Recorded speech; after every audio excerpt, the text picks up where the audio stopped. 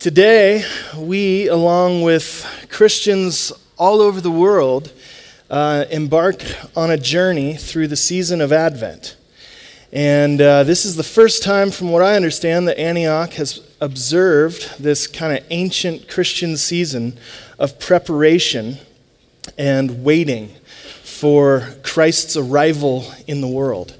And so we are setting aside the next 4 Sundays, beginning today, leading up to Christmas, as a time to create space in our hearts, to prepare room for Christ the King, to show up in whatever way and ways he would choose this Christmas. And so 2 weeks ago, I introduced this movement that we are joyfully joining this year called the Advent Conspiracy. And it was launched a number of years ago by our good friends at Imago Dei Community in Portland.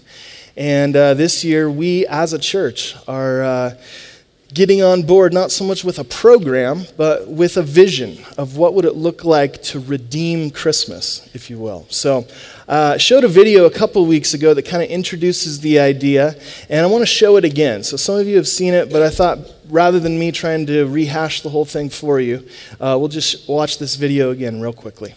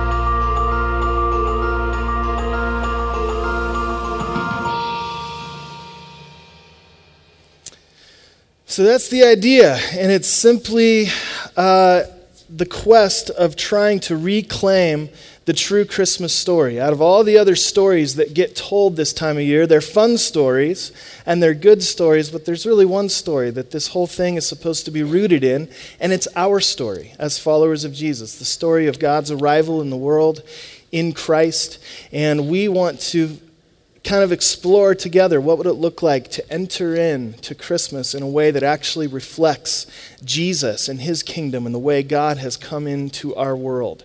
And so for the next 4 Sundays, we'll be looking at the 4 so-called pillars of the Advent Conspiracy, beginning this morning with spend less. And good friend Paul Krause is here, and he's going to help us out doing some artwork on the side. So if I bore you to death, feel free to kind of just zone out and watch him. And this is going to be a fun one, at least for me. I'm going to have fun this morning. You may not. But that's okay. So let's go to the book of Matthew, chapter 2, as we begin this journey of Advent together. Matthew in chapter 2. And we'll read this familiar, famous story of the events that take place not long after Jesus' birth in the world. Matthew 2, verse 1, after Jesus was born in Bethlehem in Judea, during the time of King Herod, Magi from the east came to Jerusalem and asked, "Where is the one who has been born King of the Jews? We saw his star when it rose and have come to worship him." When King Herod heard this, he was disturbed, and all Jerusalem with him. When he had called together all the people's chief priests and teachers of the law, he asked them, where the Messiah was to be born? "In Bethlehem, in Judea," they replied, "for this is what the prophet has written. But you, Bethlehem, in the land of Judah, are by no means least among the rulers of Judah. For out of you will come a ruler who will shepherd my people, Israel." Then Herod called the Magi secretly and found out from them the exact time the star had appeared. He sent them to Bethlehem and said, "Go and search carefully for the child. And as soon as you find him, report to me so that I too may go and worship him." After they had heard the king, they went on their way, and the star they had seen when it rose went ahead of them until it stopped over the place where the child was. When they saw the star, they were overjoyed. On coming to the house, they saw the child with his mother Mary, and they bowed down and worshipped him. Then they opened their treasures and presented him with gifts of gold, frankincense, and myrrh. And having been warned in a dream not to go back to Herod, they returned to their country by another route. When they had gone, an angel of the Lord appeared to Joseph in a dream. "Get up," he said. "Take the child and his mother and escape to Egypt. Stay there until I tell you, for Herod is going to search for the child to kill him." So he got up, took the child and his mother during the night, and left for Egypt, where he stayed until the death of Herod. And so was fulfilled what the Lord had said through the prophet, "Out of Egypt I called my son." When Herod realized that he had been outwitted by the Magi, he was furious and gave orders to kill all the boys in Bethlehem and its vicinity who were 2 years old and under, in accordance with the time he had learned from the Magi. Then what was said through the prophet Jeremiah was fulfilled. "A voice is heard in Ramah, weeping and great mourning, Rachel weeping for her children and refusing to be comforted, because they are no more." And so here we have the story of the first Christmas. And the way Matthew tells this story, we're given a picture of two kings. And he intentionally describes these two kings and their kingdoms in a way that would invite the reader to kind of compare and contrast these two who would both take on the title King of the Jews. So this morning we're going to look at these two kings and their kingdoms. In verse 1, he tells us two very important things about the first Christmas. That it happened in a place called Bethlehem in Judea, and it happened during the time of King Herod. And so it's important for us to understand the significance of that time period historically. And we'll start by looking at this first king, who we're told was the king of the day, King Herod. What do we know about King Herod? The first thing we know is that he's the king of Judea, which is essentially a remnant of the nation of Israel, Jewish people who are now living under Roman oppression. Okay? And so Herod himself wasn't Jewish. He had kind of worked his way in the back door politically through having the right connections and knowing who to kiss up to politically, and through being kind of wise and savvy. And so his father had converted to Judaism, so he kind of found a way in through the back door. And Herod builds this epic kingdom, a very impressive empire. But we know from history he's incredibly insecure about any threat that would be posed against his empire. In fact, he was so insecure that any time he perceived that there was a threat to his empire, he would do whatever it took to do away with the threat, even if it meant killing the people who were closest to him. So, for example, you may not know this, Herod the Great kills 3 of his own sons because he's worried that they're going to try to take over his kingdom. Not only that, he actually kills one of his wives. He kills his mother-in-law, kills at least 2 or 3 of his own siblings, several of his key advisors, and then, as we're told in Matthew 2, threatened by this new baby king that's born, he orders the genocide of all the baby boys under the age of 2. Okay? So, an incredibly unstable and violent and ambitious king. And he was not real popular with the people, as you can imagine, right? So he knew how much everybody hated him. And when he became sick on his deathbed and knew that the end of his life was near, he was afraid that instead of mourning on the day he died, that the Jewish people he ruled over were going to celebrate. And so what he did on his deathbed, he issues a decree that all of the most prominent leaders in the Jewish community in Judea would be imprisoned, and that on the day he died, they were all to be executed at the exact same time, so that the Jews would mourn on the day of his death instead of celebrate. So that's how desperate he is. That's how insecure he is. That's how greedy and wicked this king is. And he holds this title, King of the Jews. But like I said, he got there in a really sort of dishonest or politically wise way. Kind of house of cards kind of stuff, if you know what that's about. And he builds this amazing empire. This was an impressive empire by any standard. Herod was known for being kind of a genius architect and had these grand visions for buildings that had never existed before. So he builds these huge colosseums and palaces and theaters and stadiums. And he even went after the temple, the Jewish temple. And he came in and saw what God had asked the people to build. And he goes, I think I can do that better. So he expands it. I can make this better than God did. One of the most famous or kind of quintessential Herod pieces that we have is this palace called the Herodium. We've got a picture of it today. Next slide.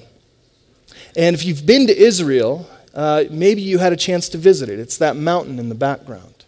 Now here's what's crazy. I've been there. I've hiked up to the top of the Herodium. It's kind of reminds me about a Pilot Butte size mountain. And it's in the middle of the desert. So Herod, this used to be flat land. Herod wants a place where his palace can reign over his kingdom. And so he has slaves literally build a mountain in the middle of the desert. And for years, slave labor piles up dirt upon dirt upon dirt and builds this mountain in the middle of the desert. And then at the top, he builds this palace, the Herodium, where he lives.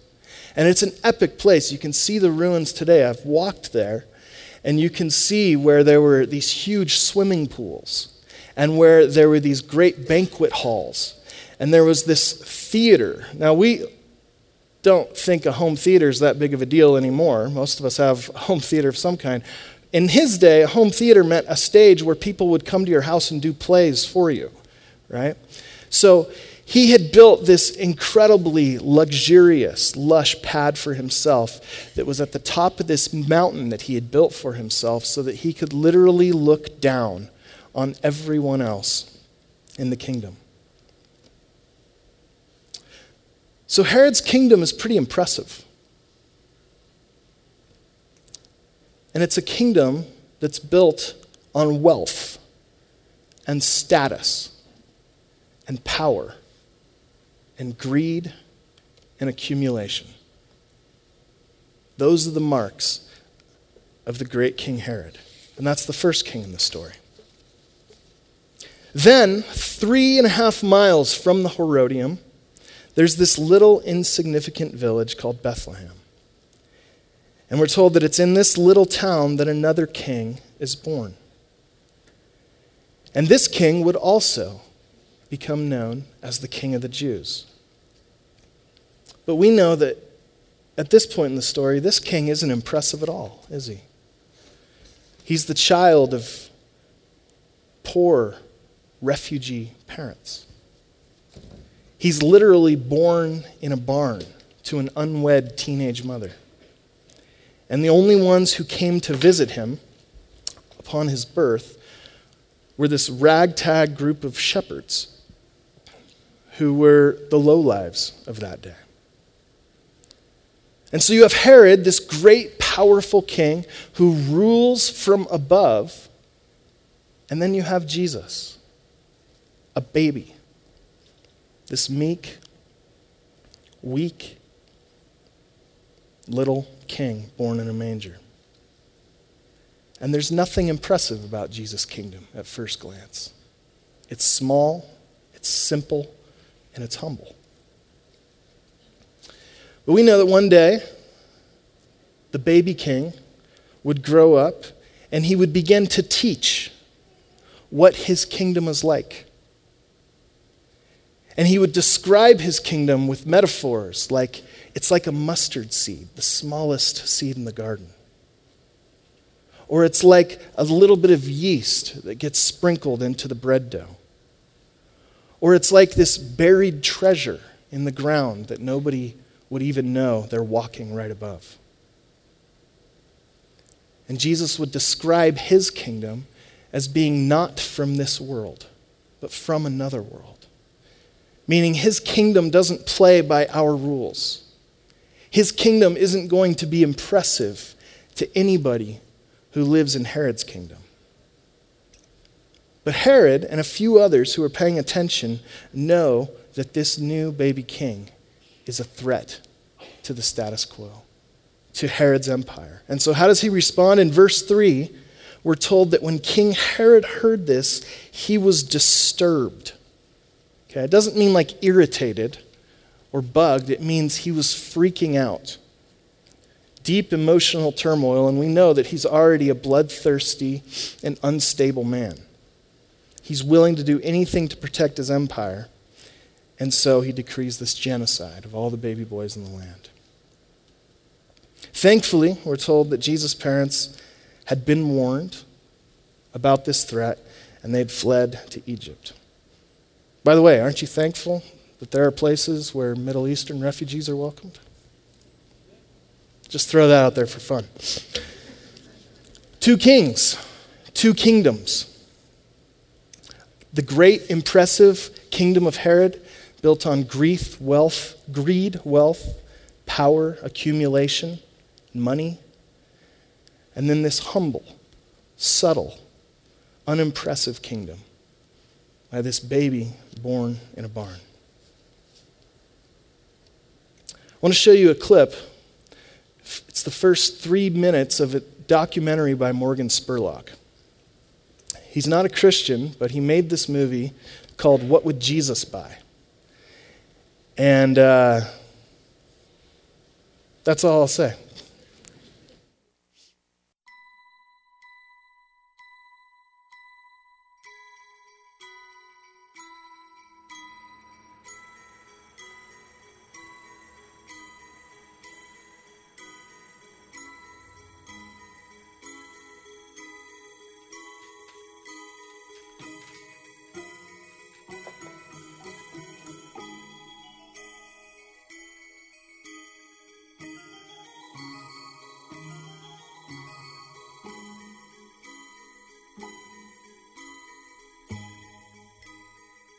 As fall turns to winter across this nation, many millions will converge on centers of worship, large and small, to celebrate and give thanks to a familiar God.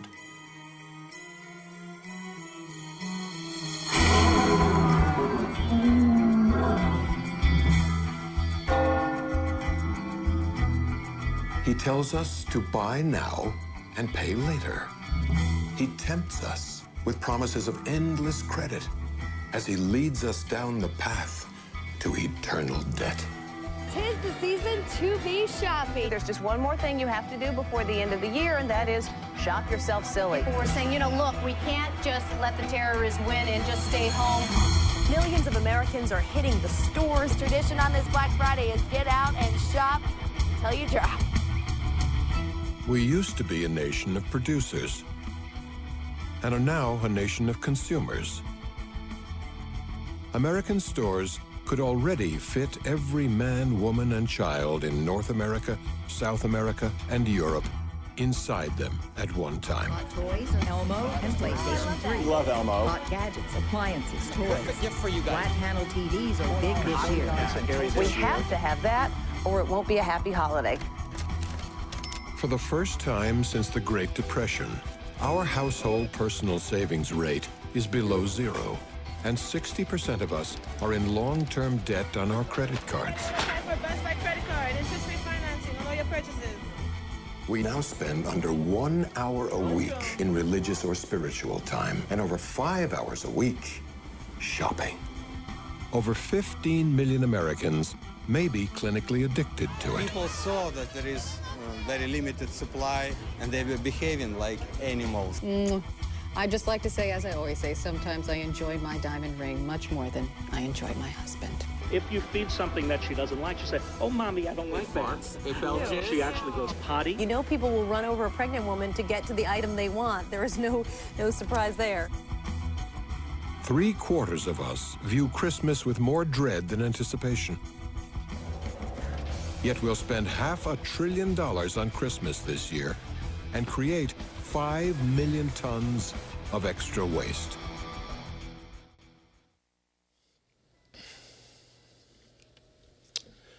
So that's Christmas. If you had to guess which king we are celebrating during Christmas in America, which king would you guess?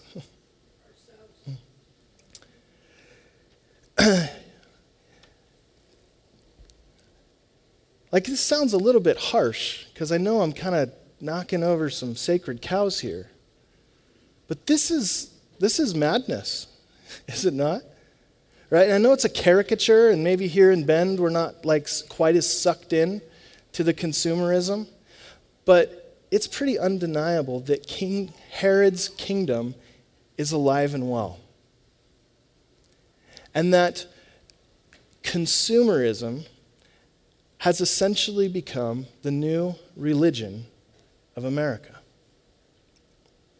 Okay, now I know that's a harsh claim to make, but I hope you can see that there's something impressive about the empire of the dominant culture around us, which is essentially the economy.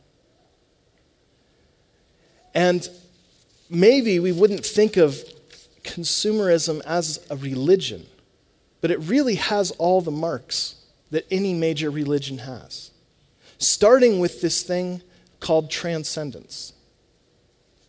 Transcendence basically just means the existence of what's beyond the material world. All religions would teach that there's more to life than what we can see. And so there's something about this religion, consumerism, that attaches meaning or buys into promises that these consumer items offer us. And so in a consumer culture, which is the water we swim in, we don't even know that we do. But in a consumer culture, all the material things that money can buy are more than just things, aren't they? Every item that we can buy has some sort of significance or meaning attached to it.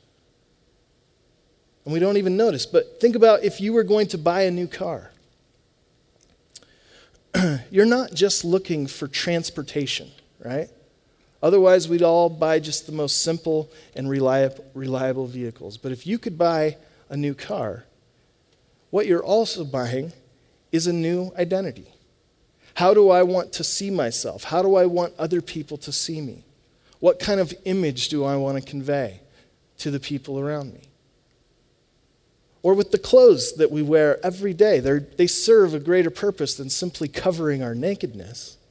But they are our way of finding identity within the community, of showing either how much alike or how much different we are than the people around us.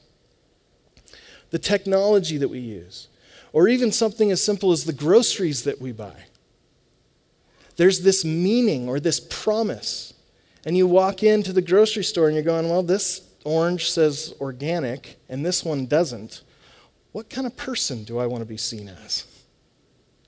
Or what if my neighbors see me leaving the store with this non-organic orange or whatever it is, right?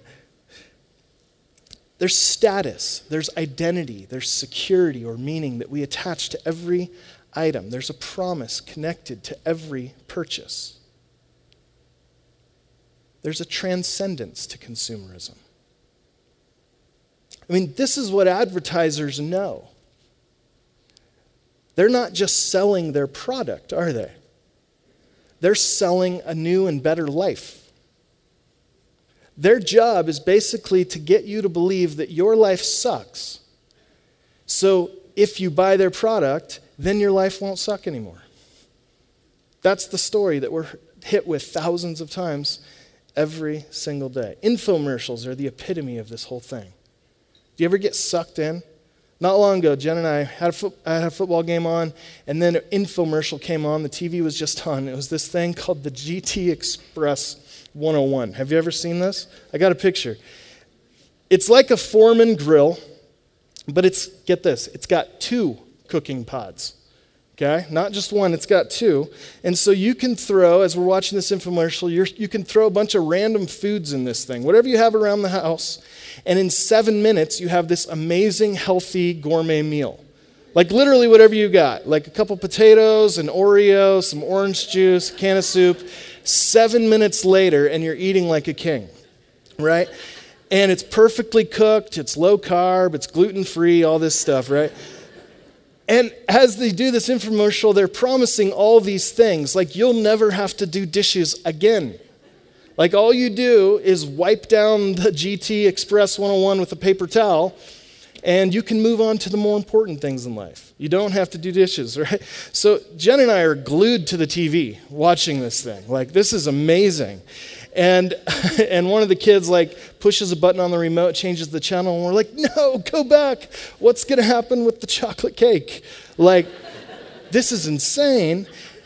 And then they start doing all these video testimonies. You've seen these, real shoppers or real customers telling how their life is different now that they have this product. Like, I used to be really fat and lonely, and now I've lost 50 pounds and I'm dating a supermodel, or whatever it is. Like, this thing changed my life. And they're just selling not simply a product, but they're selling this vision of all of your problems are going to go away. Your identity crisis is going to be solved. The life that you've always wanted. Now, we don't even notice it, because that's what all advertisements are doing. But Jen and I are sitting there watching and going, man, this thing could change our lives. For 2 easy payments of $19.95. Pretty good deal. So, ours should be here in 4 to 6 weeks. Just kidding, we overnighted it. So, but we imagine our lives when we have these things, whatever they may be. We imagine a life without pain or problems. And of course, we never say any of this out loud. Like, if I could just have that, I'd be happy. We don't even think it out loud. Because Herod's kingdom is so deeply ingrained into our culture. And the crazy thing is that it actually works for a little bit. For a little bit, you get that thing, that car, that new outfit, that new phone, that new product, and for a moment, days, weeks, maybe a few months, it actually works. And you enjoy the new status, the new identity, the security or whatever that it gives you. But it doesn't last that long, does it? Before we start thinking about the next thing we need. Now there's a new phone out. Now there's a better car. Now the style has changed and we have to keep up. There's this other thing that we want. And here's what's crazy. We thrive on that as consumers. It actually, the obsolescence of our consumer items gives us hope. It gives us hope that this thing, this next thing, this bigger, better, more expensive thing is the thing that I need. And so we thrive on it. And we continue to be discipled by a consumer culture through these rituals of shopping and of looking and of buying and of spending. We just have to have these things. Now, as it comes to Christmas, this whole thing just gets blown way up exponentially, right? And all of the advertisements and all of that stuff exposes this religion of consumerism. Banksy does this better than anybody, if you know his work. There's an ad right now that basically says, if you buy your loved ones these things, then they won't just love the holidays, they'll love you.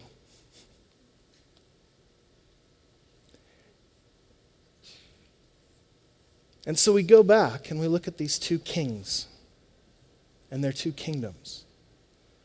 One kingdom that's built on greed, wealth, accumulation, money, stuff, and power. And this other kingdom that's built on humility and love and justice and incarnation. And it's a kingdom in this story that when it is visible, when it becomes tangible, just like the Magi, there's an experience of joy and worship.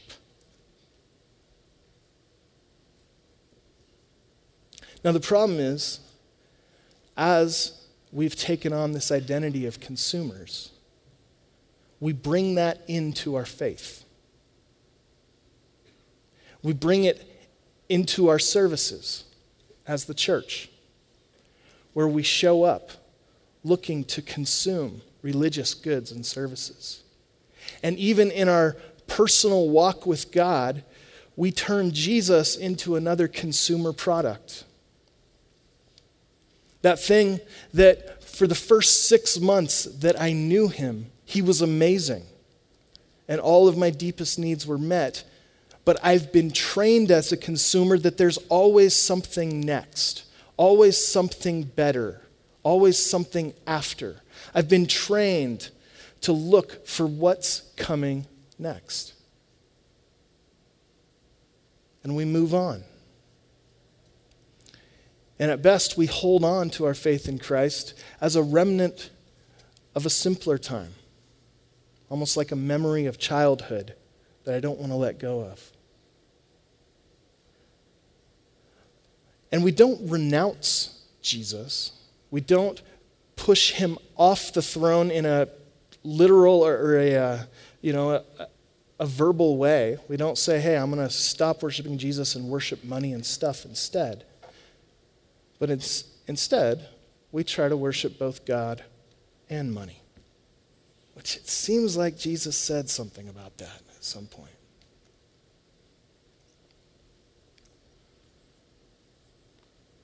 And so we keep him in our back pocket. We keep him as part of our Sunday ritual or the compartment of our life we call religion or faith or spirituality.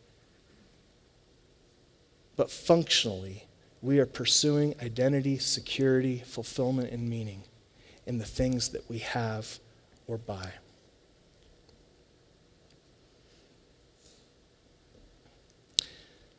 And so the invitation this Christmas starts with this. What if we could learn how to celebrate God's arrival in the world in a way that looks more like Jesus' kingdom than Herod's. That would be completely countercultural, wouldn't it?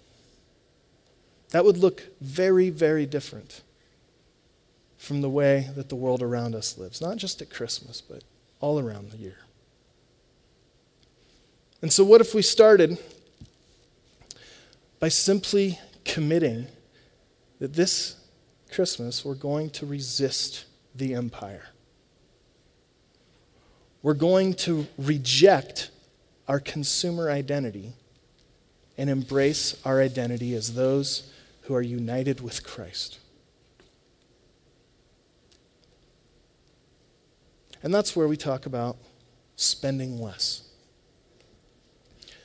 Now, I don't know exactly what that would look like for you, to spend less this Christmas.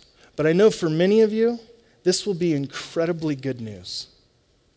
I'm giving you permission to spend less money.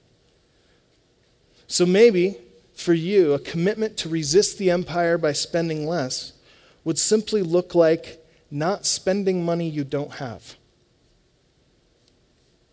Because that's the insanity of Christmas, right? That we spend money we don't have to buy people things that they don't need.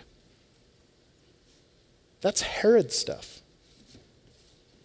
So don't use a credit card. Maybe that's what you would come away with.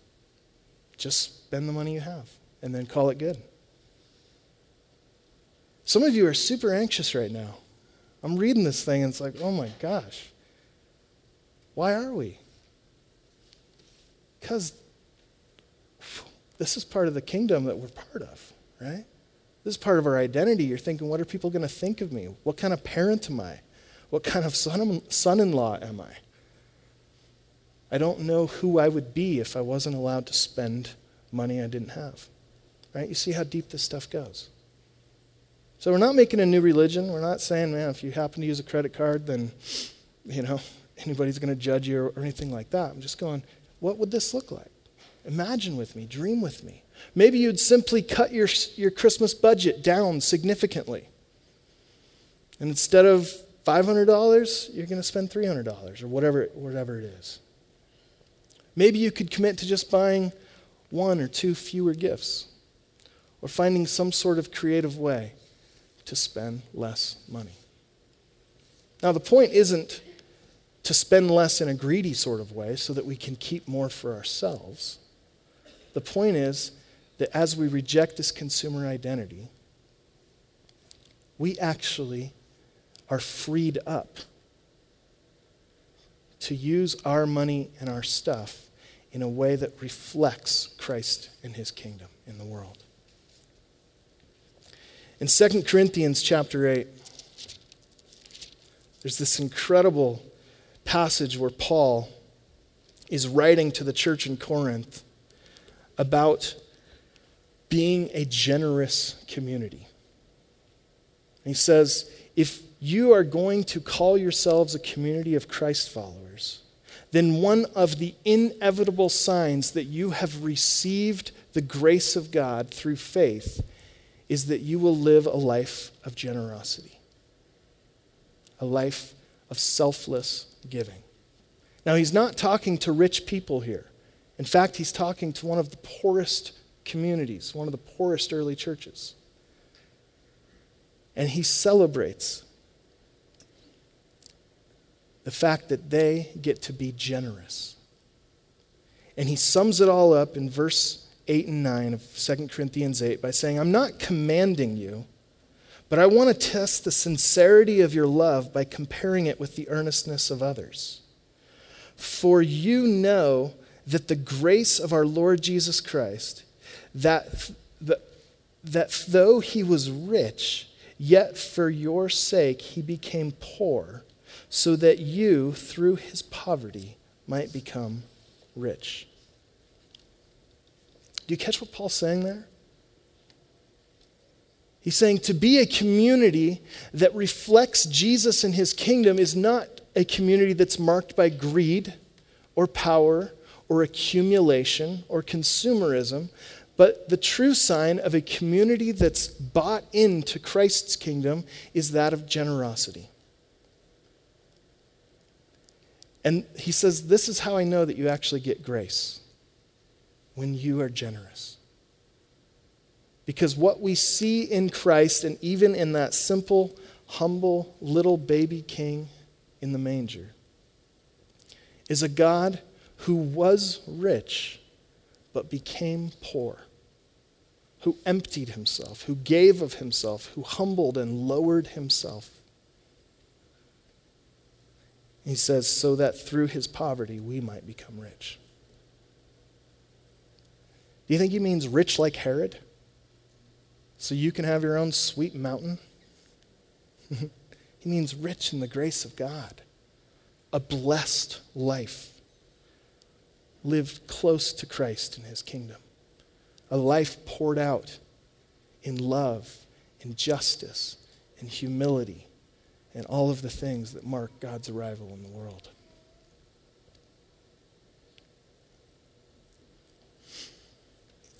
And so at the very least, if you are still pondering what to do with any of this, I would simply suggest this shift.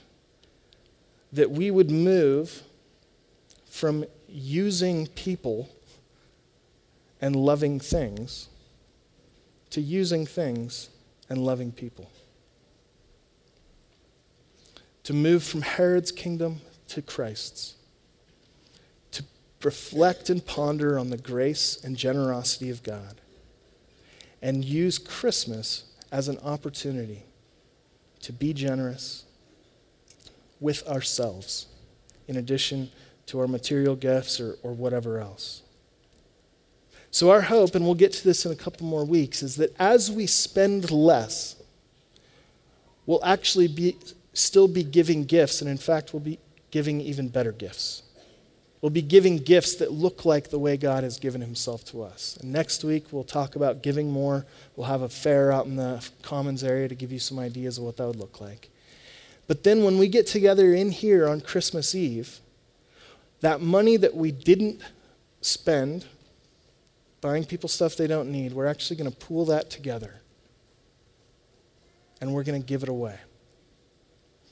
To people both in Bend and on the other side of the world who legitimately have needs. And we'll actually get to be part of the movement of Christ's kingdom here on earth.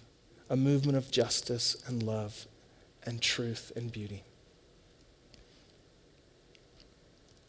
So which God will you serve? Which kingdom will you be part of? I hope that you'll come on this journey with us in whatever way the Spirit would lead you to. Will you join me in prayer?